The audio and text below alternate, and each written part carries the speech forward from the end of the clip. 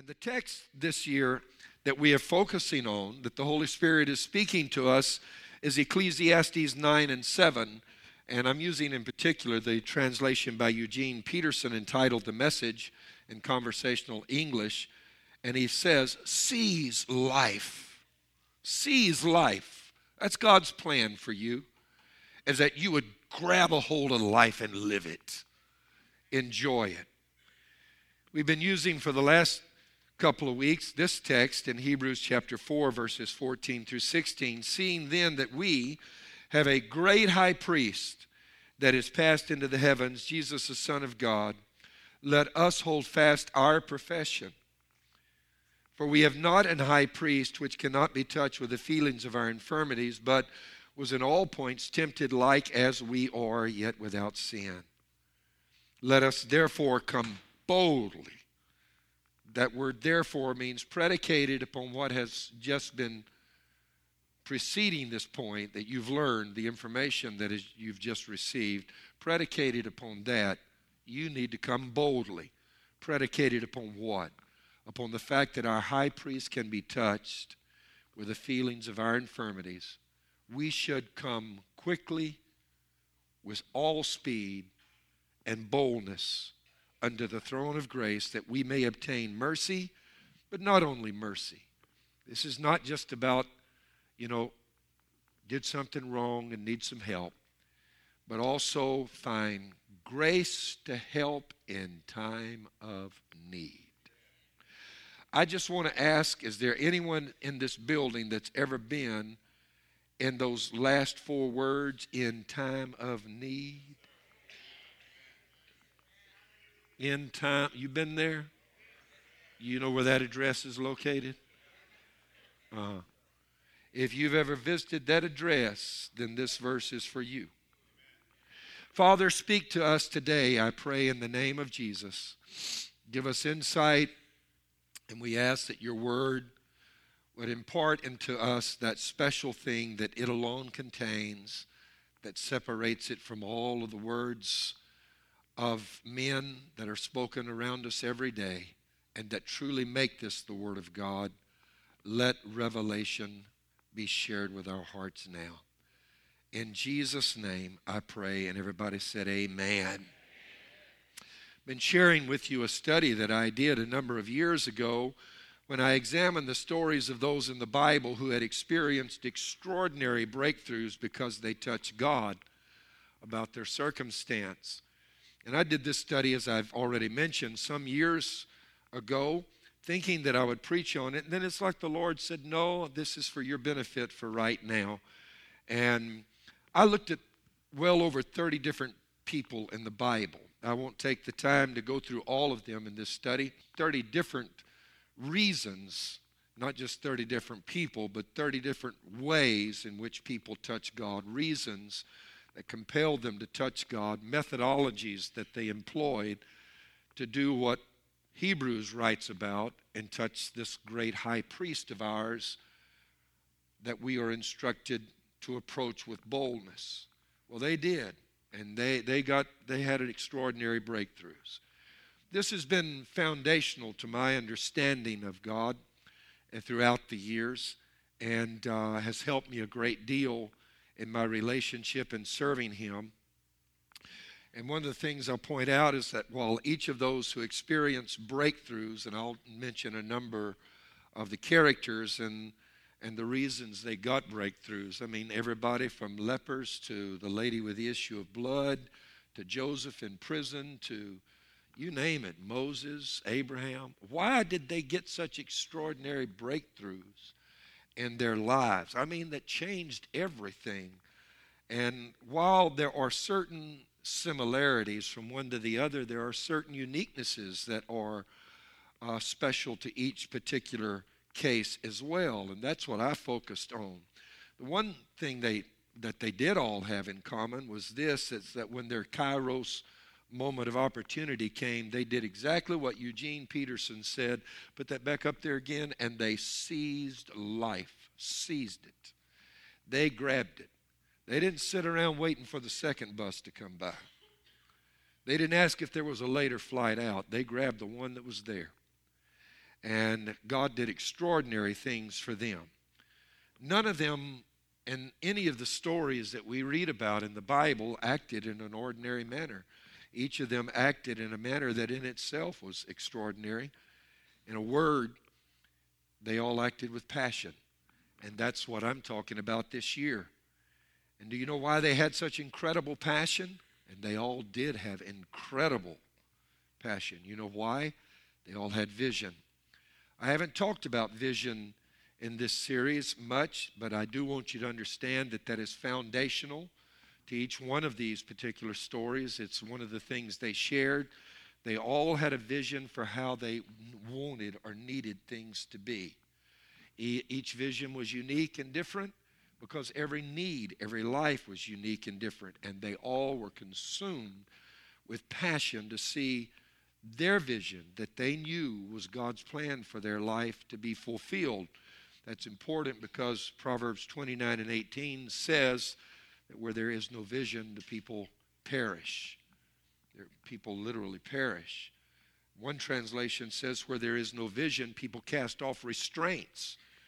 And that word restraints has meaning. If you've ever tried to, for example, compete in a particular sport and there was a certain kind of schedule you had to go through, training regimen, you know that some things were not allowed during that time of preparation for that particular event you were going to compete in. But once that event was over, you cast off constraints and restraints. What you did is you might not be able to eat sweets during that training program, but look out, baby, when it's over, you know. Here come the Bluebell ice cream trucks, amen. And I've often thought of it like this. I've shared it with you before. There's really not much difference in a river and a swamp. In actuality, a swamp can contain more water than many rivers contain. You don't believe that? Go to Cameron Parish in Louisiana. And a river is actually more narrow and confined, but a river has an ability to produce commerce and trade unlike a swamp. A river, boats ply up and down it, tugboats push barges, fishing industry is conducted, money and wealth is generated and created. A swamp is good for one thing, producing mosquitoes. Amen. Don't laugh, that's the Louisiana state bird. Amen. You know what I mean?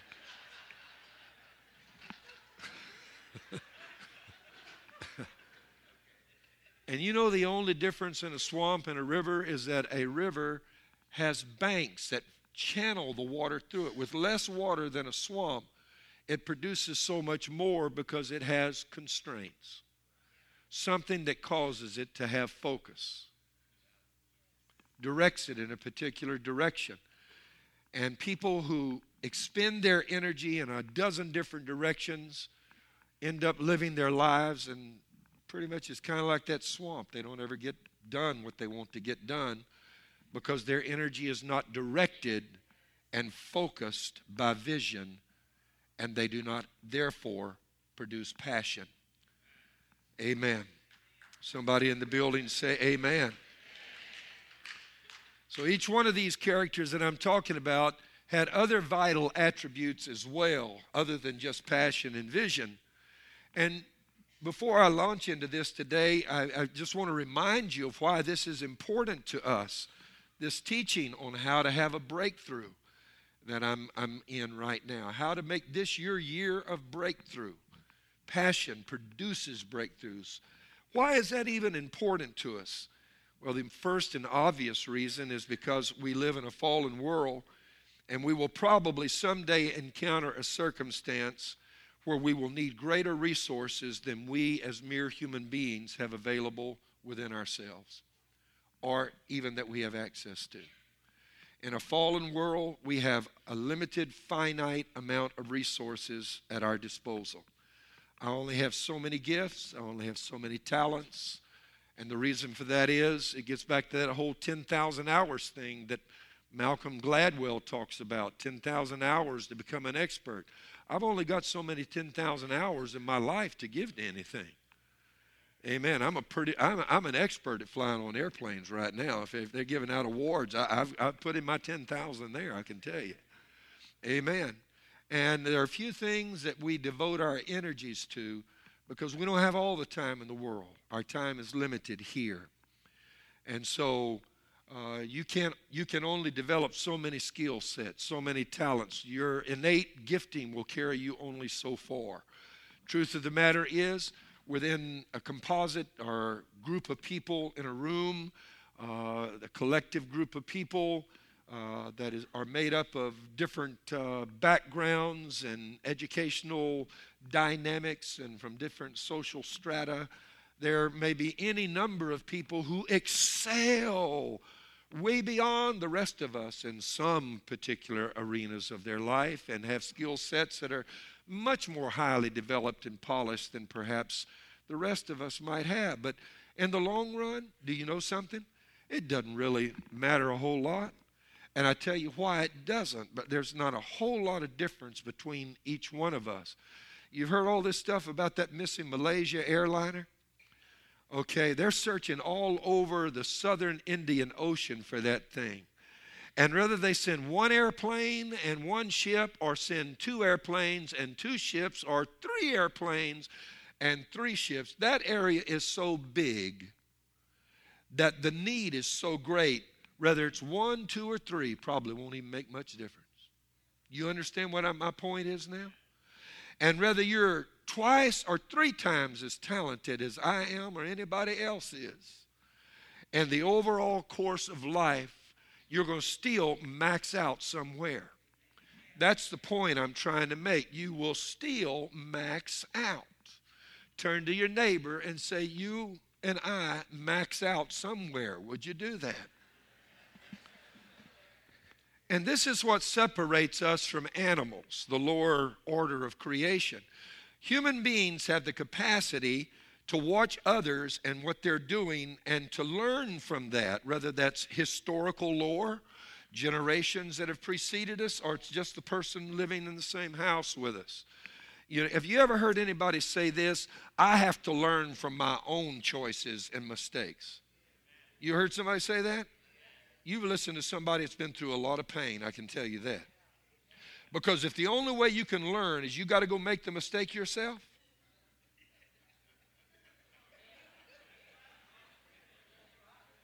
you got to shoot your own self in the foot to know that hurts?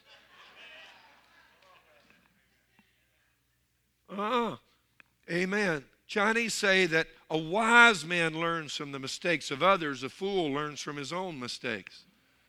It's better not to learn things yourself through your own experience. It's better to be observant and learn from others. And that is what separates us from the lower order of creation. Now, I'm establishing a construct for what I'm about to preach, so stay with me. And so, lower orders of animals, cattle, things like that, they don't have the ability to learn from the history. If they did, they'd be scarce come time for McDonald's to make hamburger. You know what I mean? Amen. They'd go find a place to hide. Joke, okay? I got a joke for you.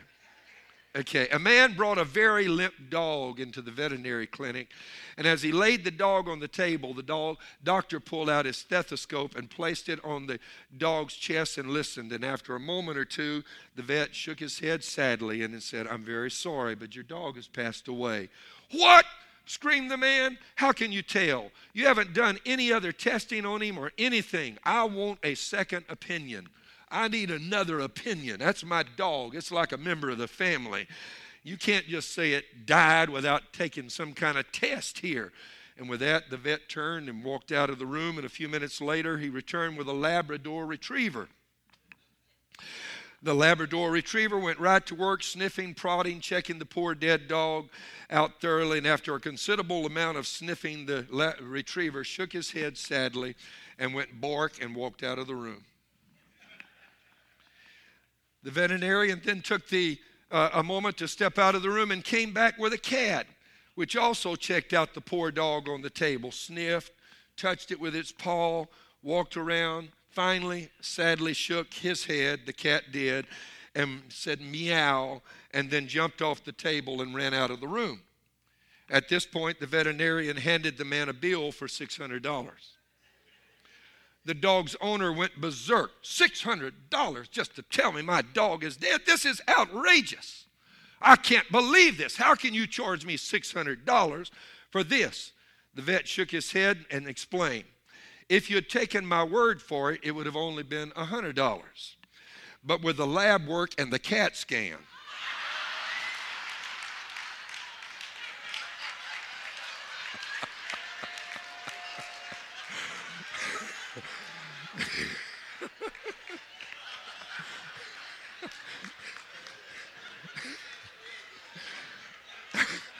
I think you get my point. Amen. If you didn't, ask somebody what the lab meant. Okay. The first reason that I'm teaching this is simply because you are going to find yourself in a place where you're going to need grace to help in time of need.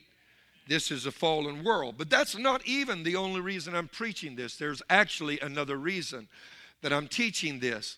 And that is because by moving God to act on your behalf, by learning how to have breakthroughs, you tap into potential and resources that are unlimited and far beyond and above those within the reach of mortal man. You, as I said, are finite. Your capacities are limited. You can stretch those. They may even be greater than mine. That's cool. But at the end of the day, human beings can only go so far with their skill sets, their education, their talents, their giftings, everything else. You need God's help to open that realm up to you that you can't get in without God's assistance. There is a dimension where when God begins to work in your life, nobody can get to that point by themselves. You need God. There's God stuff that can go on there. Amen. And that's bigger than human resources can enable you to achieve. And so whereas you peak out in the development and use of all of your assets, abilities, gifts, and resources as a human being, that is not where you peak out in God. You need to hear what I said. Where you peak out with your assets, abilities, gifts, talents, etc., your connections, your associations, your hookups, where you peak out as a human being with all of that going for you is not where you peak out in God. Because between here and here is where God takes over and makes stuff happen that mere mortals cannot make happen. This is that dimension of favor. This is that dimension of breakthrough anointing. This is that dimension of the supernatural activity of God. This is the dimension of the miraculous. And this is really what Paul means when he says in Philippians, I can do all things through Christ who strengthens me. As a mortal, I'm going to peak out early on. But in Christ, I can do anything. For all of those that have heard through the years that Christianity limits you, I got another thought for you today. That being a child of God inhibits you, closes you in? No, baby. When you hook up with God, it opens up realms and avenues and dimensions that you will never be able to walk in by yourself. Amen. This is why Jesus told his astonished disciples that were left agog with their mouths hanging agape. In John 14, most assuredly I say to you, he who believes in me, the works that I do will he do also, and greater than these he will do, because I go to be with my Father. What Jesus is saying, all this stuff your mouth's hanging open about that you've seen me do, wait till I get hooked up with you. Wait till you get hooked up with God. Greater than this you're going to do. Up until now, you know that we peak out. But in God, that's not where the book ends. Amen. There's another level. The rocket has another stage. Amen. Hello, somebody. And this is what I am trying to convey to you.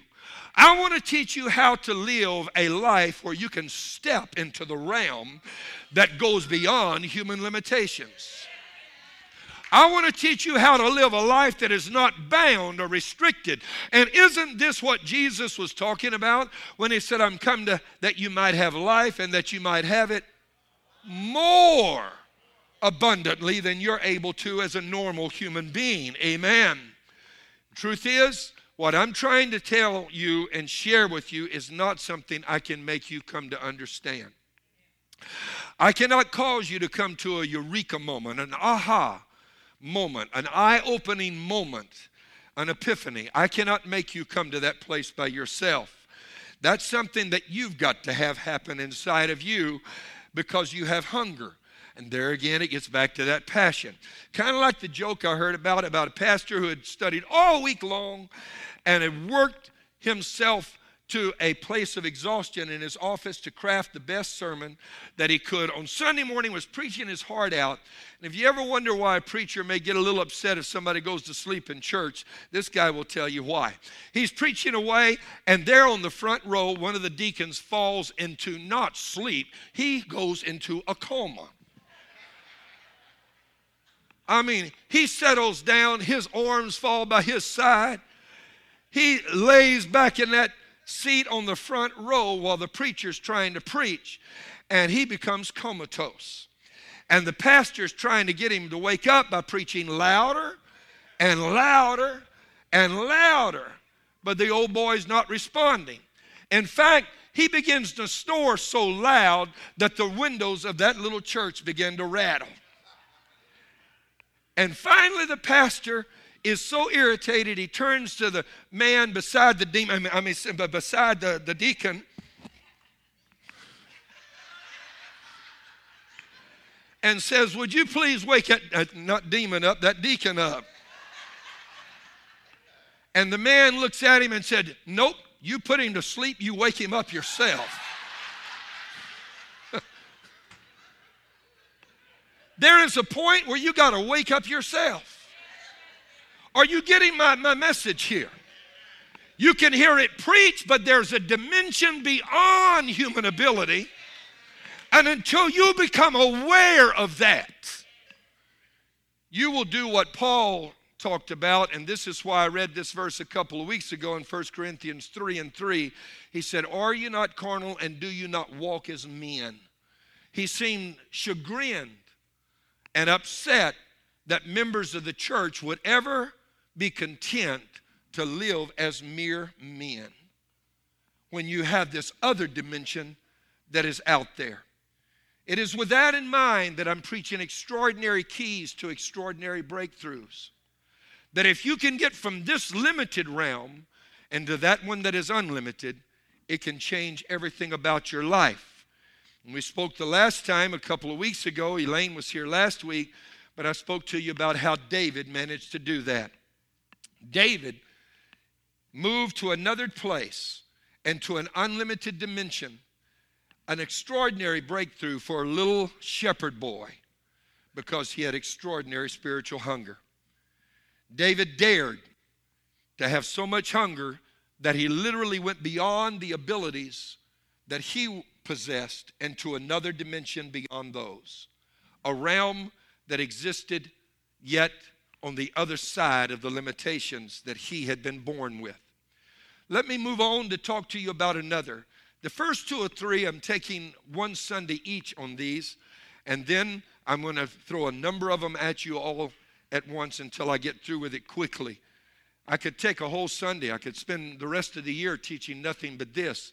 But rather, I want to spend some time talking about some other things, families and so forth, later on in this year, how you can make those breakthroughs work for you and your family, your marriage, your children, your finances, other things that are important. So let's move on to extraordinary key number 2. Abraham moved God by giving God an extraordinary sacrifice. That high priest that can be touched, David touched him with extraordinary spiritual hunger. Abraham touched him by giving an extraordinary sacrifice. We read the story, Genesis 22 and 12, and of course it's familiar to all of us. This is God speaking. And he said, do not lay your hand on the lad or do anything to him, for now, notice that word, now, I know that you fear God. Actually, the word means to be in awe of God, reverential awe.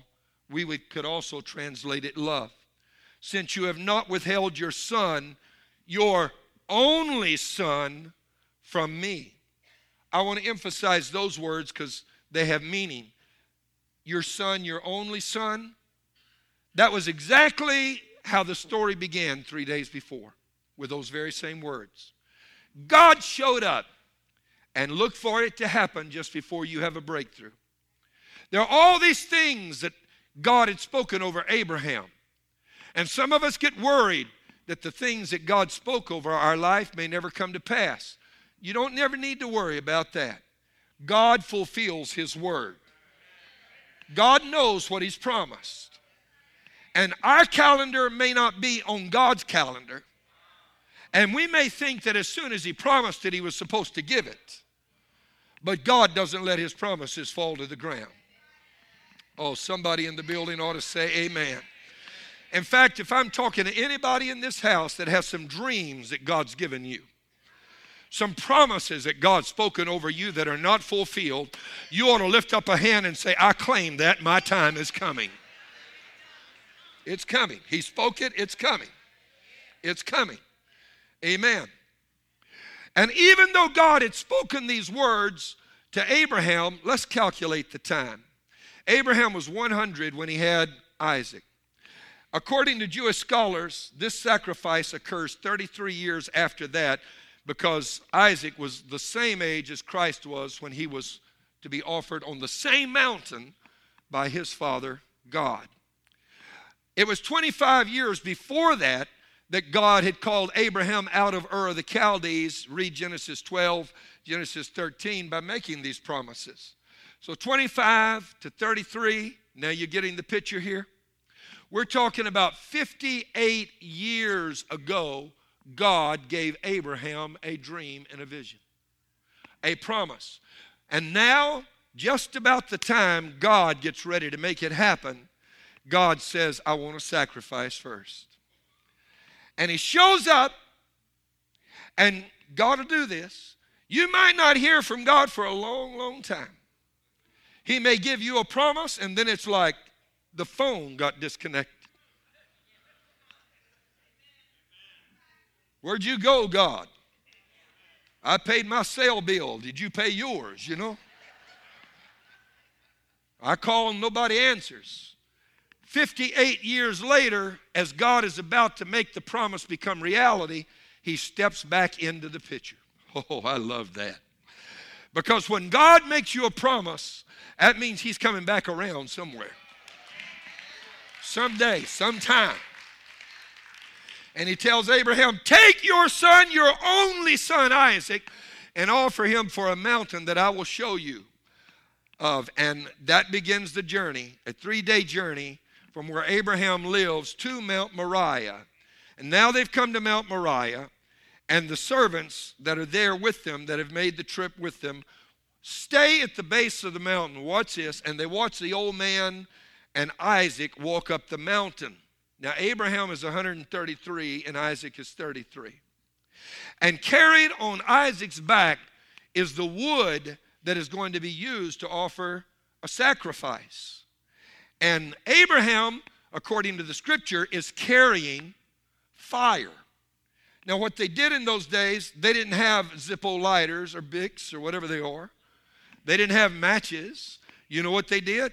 They would take the horn of a steer and they would empty all that out, and after it dried, when they went on a journey, they would take coals of fire and put it inside that, and they bored a hole at the top on each side, put a leather thong through it, and they would carry their fire with them. And Isaac said to his daddy, Daddy, here's the wood and here's the fire, but where's the sacrifice? Boy, you talk about a story. Here is a man sending his own son, only son, up Mount Moriah with wood on his back. 2,000 years later, another only son is going to walk up this same mountain carrying wood on his back too. And Abraham is foreshadowing the journey that the Father is going to cause Jesus to someday make for our salvation and benefit. And Abraham just answers the child and says, son, the Lord will provide himself a sacrifice. I love that. Amen. And I don't even have time to deal with that. Let me go on. I'll run out of time right there.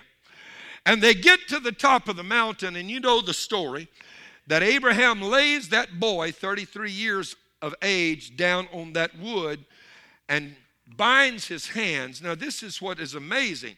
33 years opposed to 133 years. Who do you think was the stronger? That boy said, you want to sacrifice, you get on the wood yourself. I'm out of here. Amen. He climbs up on the wood. It amazes me, and that I'll get around to that before this series is over. The amount of regard that the members of Abraham's family had for him. The authority he had in his own house. That boy climbs up on the wood. Daddy raises that knife in his hand, and he's about to give that boy as a sacrifice when this verse that I've read is spoken. God says, do not lay your hand on the lad. Don't do anything to him, for now I know that you fear or love God, since you have not withheld your son, your only son, from me. All of those promises that God made in Genesis 12, Genesis 13, and the other chapters up to this point, this is Genesis 22. All those other promises are about to now become reality. But before they become real, before they become manifest, Abraham offers a sacrifice that is so extraordinary that he moves God to release extraordinary promises in Abraham's life and allow them to come to maturation. Watch it now. God says, now I know that you love me. You've not withheld your son, your only son. Scholars hold that the Hebrew term for a burnt offering means an offering of ascent or an ascending offering. Are you ready for this? Sometimes your prayers only can get so high. Am I talking to somebody that prayed and felt like your prayers just kind of got right here? Sometimes your worship only goes so high. Sometimes your hand clapping and your singing and your Bible reading and your faithfulness only goes so high. And what I'm trying to tell you is there is a way for you to step into the supernatural dimension when nothing else will make it happen. When worship won't do it, when fasting won't do it, when praying won't do it, when church going won't do it, there is an ascending offering. It keeps going beyond where the prayer went. It keeps going, amen, beyond where the fasting went. It keeps going beyond where the singing and the worship went. An ascending offering. And these people in the Old Testament era learned to touch God and get God to move in their lives supernaturally by giving God a sacrifice. They gave something of great value. Now, it didn't move God if it wasn't of great value. If you didn't love it, you didn't really desire it, you didn't want to hang on to it, then don't give it to God, because in the book of Malachi, God one time complained, you're bringing me all of these sheep and goats and everything that were torn by wolves, and go bring it to your own politician, see if he's impressed by that. You expect me to be impressed? You're supposed to bring me the best, what's close to your heart. Now, I want to remind you that there was a time, and what I'm about to say, I realize is not popular in today's world. But there was a time when they taught you, when you went to church, that every once in a while you just need to give God some kind of a sacrifice. And some of you have already gotten quiet because you think I'm getting ready to talk about money, and I don't even want money. You keep your money. I'm not even referring to money right now. But they would teach you, if you want God to work in your life, every once in a while you need to figure out what you can give him of value. Oh, somebody in the building needs to say amen. And then you need to give it and let it be burned up. You're not going to take it home with you after you made your little display of devotion. It's not going to be yours anymore. It's going to be put on that altar, and it's going to be burned up and reduced to ashes. But what it meant something to you when you left it in God's hands ascended up higher than your prayers would go, and higher than your worship would go. And if you really needed a breakthrough and your prayers weren't getting it done, and your worship wasn't getting it done, and you asked somebody to agree with you and that wasn't getting it done, there was a way for you to get something out before God. Amen. Amen. In the old days, they used to teach that as a part of being a church, that you need to make a sacrifice in your life. Give God something that means something to you. Give him some of your time. Amen. Serve him. Give him, don't just come to church to get. But I mean, things have flipped 180 degrees the opposite direction.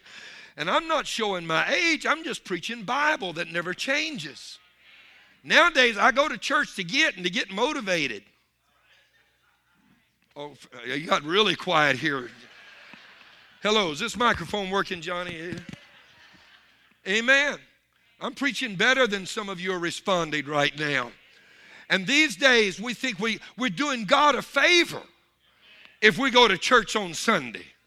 Yeah, that's my sacrifice. That's not a sacrifice for you to go to church. You were commanded to go. Amen. Get your carcass up and get out of bed and go to church on Sunday morning.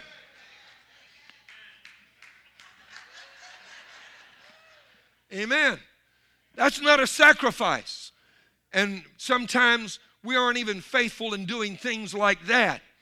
But the truth of the matter is, you need a way to get beyond sometimes where everything else has stopped, where your prayers have hit a ceiling, where your fasting hasn't broken through. There was a way to get God's attention. Get something that meant a lot to you and offer it to God and say, this is yours from this day forward. Now, I'm not trying to be legalistic, and I don't want you to think that, because this is not what I'm preaching. I'm not preaching that you earn or merit God's favor and attention. I'm just talking about as an act of devotion, because what did God tell Abraham? Now I know that you love me. Now I know that you have all for me. Wait a minute, God, you already know what's in my heart. Yeah, but the point is, I want you to know what's in your heart. Amen. You hear what I'm saying? And he offered a sacrifice. And because he gave something so extraordinarily valuable, it flung open the doors to that supernatural dimension that I was talking about a while ago. And all of the promises of God now began to be fulfilled. And again, I'm not talking about a monetary offering, though that I suppose is one way you could do a sacrifice. But the point I'm making is give something that's important to you. In today's Christian world, we find that repulsive and even repugnant. We don't want to give anything. It's about I'm going to church to get. And I want to tell you that's not genuine, authentic, Bible-based Christianity. You don't talk about getting until you first satisfied the lordship issue and made him Lord. Hello. I can do all things through Christ. The all things doesn't come until the through Christ comes. You hear what I'm saying? It's in that moment of surrender that it opens up that dimension of the world out there. And here's what's amazing, is that whatever God wants from you, he won't even keep it. You're thinking, oh, it's going to cost me so much. I'm going to have to lay it down. And you know what God is saying? They don't even know it when they leave. I'm going to give it back to them to take home. But in your mind, you've got to reach the point that it's dead to you, that God has been given it because he is of greater value. Stay with me, Lord. I feel it coming on right now. Y'all hear that thunder? Lightning's getting ready to strike. I feel something moving here. Seriously, I do. Now, I'm going to tell you something, and you're going to think it's really silly, but I'm so liberated today, I don't even care. I'm serious. I'm not saying that to be smart aleck, because I'm not. I'm going to tell you something about my own life I've never told you. I don't think in all these years, I don't remember telling it. But if you ever meet with me, don't ask me to meet with you at a Starbucks. You say, now what does that have to do with what he's preaching this morning? I'll tell you what it has to do with it. I don't drink coffee. We're going to go somewhere where they have a Coke Zero. I will compromise. There must at least be Diet Coke. Why? You don't like coffee, Pastor? I love coffee. I'm from Louisiana. How can you even think I don't like coffee? I like that deep, dark community roast coffee. Y'all know what I'm talking about? I don't need something from Rwanda or Ethiopia. Give me community roast, dark roast coffee, and I'm right at home. I'm serious. I'm talking about the kind when you put the spoon in, the spoon keeps going all the way down because it's so strong it dissolves the metal. And when you only have this much, a quarter inch left in the bottom of the cup, you still can't see the bottom. That's how thick and dark it is. I mean the kind that puts hair on your chest. You know what I'm talking about? Sorry, I don't even know where that came from. That was something my grandmother used to tell me years ago. I love coffee, but one day God showed up, and I knew that my potential was limited. I knew that my resources would someday come to an end. And God said, I want a sacrifice. God, I want a revival. I want to be used of you, God. I want to make my life count. Well, what can you give me? What do you have? What do you have that you can offer to me? What do you really love? I said, I love coffee.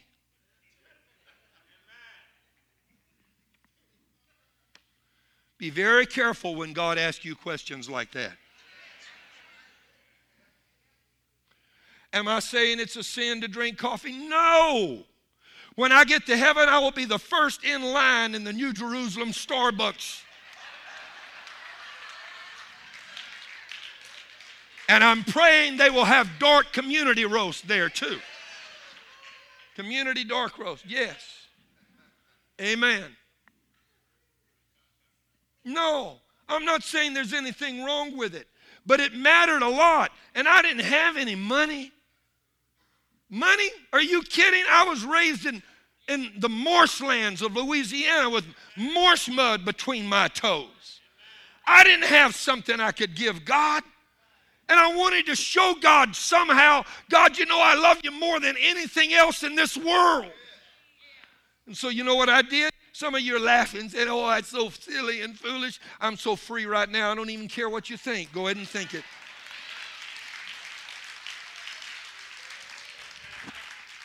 But you know what I did? One day at an altar, I said, God, I want you to use me. I want to be anointed. I want to walk in that dimension from another world. And I said, God, I'm laying aside. I don't have anything else to give. I don't have money. I don't have cars. I don't have a house. I'm just a young kid, just got saved, just got married. God, I'll never drink coffee again. And you know, to that day till now, I haven't. And I'm not saying that. I'm not saying that to make you think, oh, he's such a martyr. Really. I'm going to stand beside people like Paul who were stoned and shipwrecked. And God's going to say, oh, that's great, Paul. That's wonderful. You were stoned, shipwrecked, left for dead. Richard, what'd you do? Oh, I quit drinking coffee for you. You get my point. I'm not trying to impress you. You're missing the point altogether if you think that. What I'm trying to show you is that along the way, if you want to break into the supernatural realm, you need to show him that you love him more than anything else. And really, as I said, he already knows. But the one he wants to really know is not him, it's you. Because when you love him enough that you come to the point that you're willing to lay down anything for him, something changes. That is a game changer. Up until then, the flesh will all of your life, your flesh is going to have a voice. You know that. Your body, soul, and spirit. Your flesh will always have a voice. John Osteen one time said, and I thought it was so brilliant and profound. He told me, he said, the problem with spirit-filled folk is they don't understand St. John 3. I said, how's that, sir? He said, John 3, he said, that which is born of flesh is flesh. That which is born of spirit is spirit. Spirit-filled folk keep trying to make the flesh become spirit. Stop and think about it. As long as you live, you're going to have flesh to contend with. And it's going to have a voice. But there is a point in your life that you can reach where you say, flesh, I hear you yapping back there, but I'm not listening anymore. You can't shut it up, but you don't have to listen to it. And what I'm trying to tell you is, like I said a little bit earlier here today, Pope's Catholic, Bear lives in the woods, and I'm going to go to heaven being a Christian. That's just the way it is. Will I make some mistakes along the way? You better know I will. But am I giving up and quitting? Never. Not on your life. Hear what I'm trying to tell you. There is a point where you begin to sacrifice in your life, and what that does, it doesn't convince him. It shows you that I love him more than this stuff. Now am I making sense to you? This is Jesus showing up on the shore of Galilee and says, Peter, do you love me? Oh, yes, Lord, I love you. Hallelujah. Praise God. Glory to Jesus. I love you. Amen. Here, hold my hat while I dance. Amen. I love you, Lord. I love you so much. Well, Peter, do you love me more than these? Now you done really got to meddle in here, and amen. Mess things up. Because that's the ultimate question. And if you want to live in a dimension of breakthroughs, you need to resolve the ownership issue before you get to a point of need. Somebody help me right now. I'm done. But hear what I'm trying to tell you. I think that one of the greatest mistakes of modern Christianity is that we teach our people that serving God is pain-free. There are no thorns on the roses, and the rocks never hurt your feet. I think it's a mistake. We think that because Jesus became the sacrifice for sin, there are no more sacrifices of any kind to be offered. And we don't even understand what Paul is talking about, or the writer in Hebrews. There is no more sacrifice for sin that can be offered. But there were 5 kinds of sacrifices offered in the Old Testament, not just the sin offering.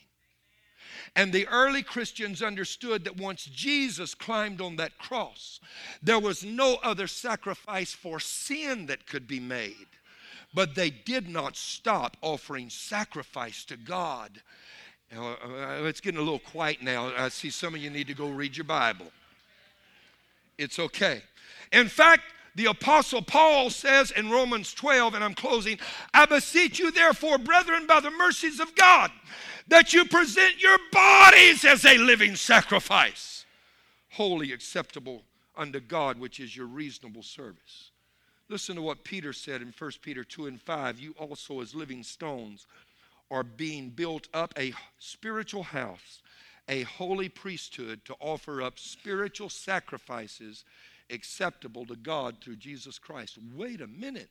I thought all the sacrifices stopped when Jesus climbed on the cross. No, Peter says only the sin sacrifice stopped. We as believers must find a place in our lives where we can give something meaningful to God. Why? Not because we buy his favor or his attention, but because it resolves the lordship issue in us. Amen.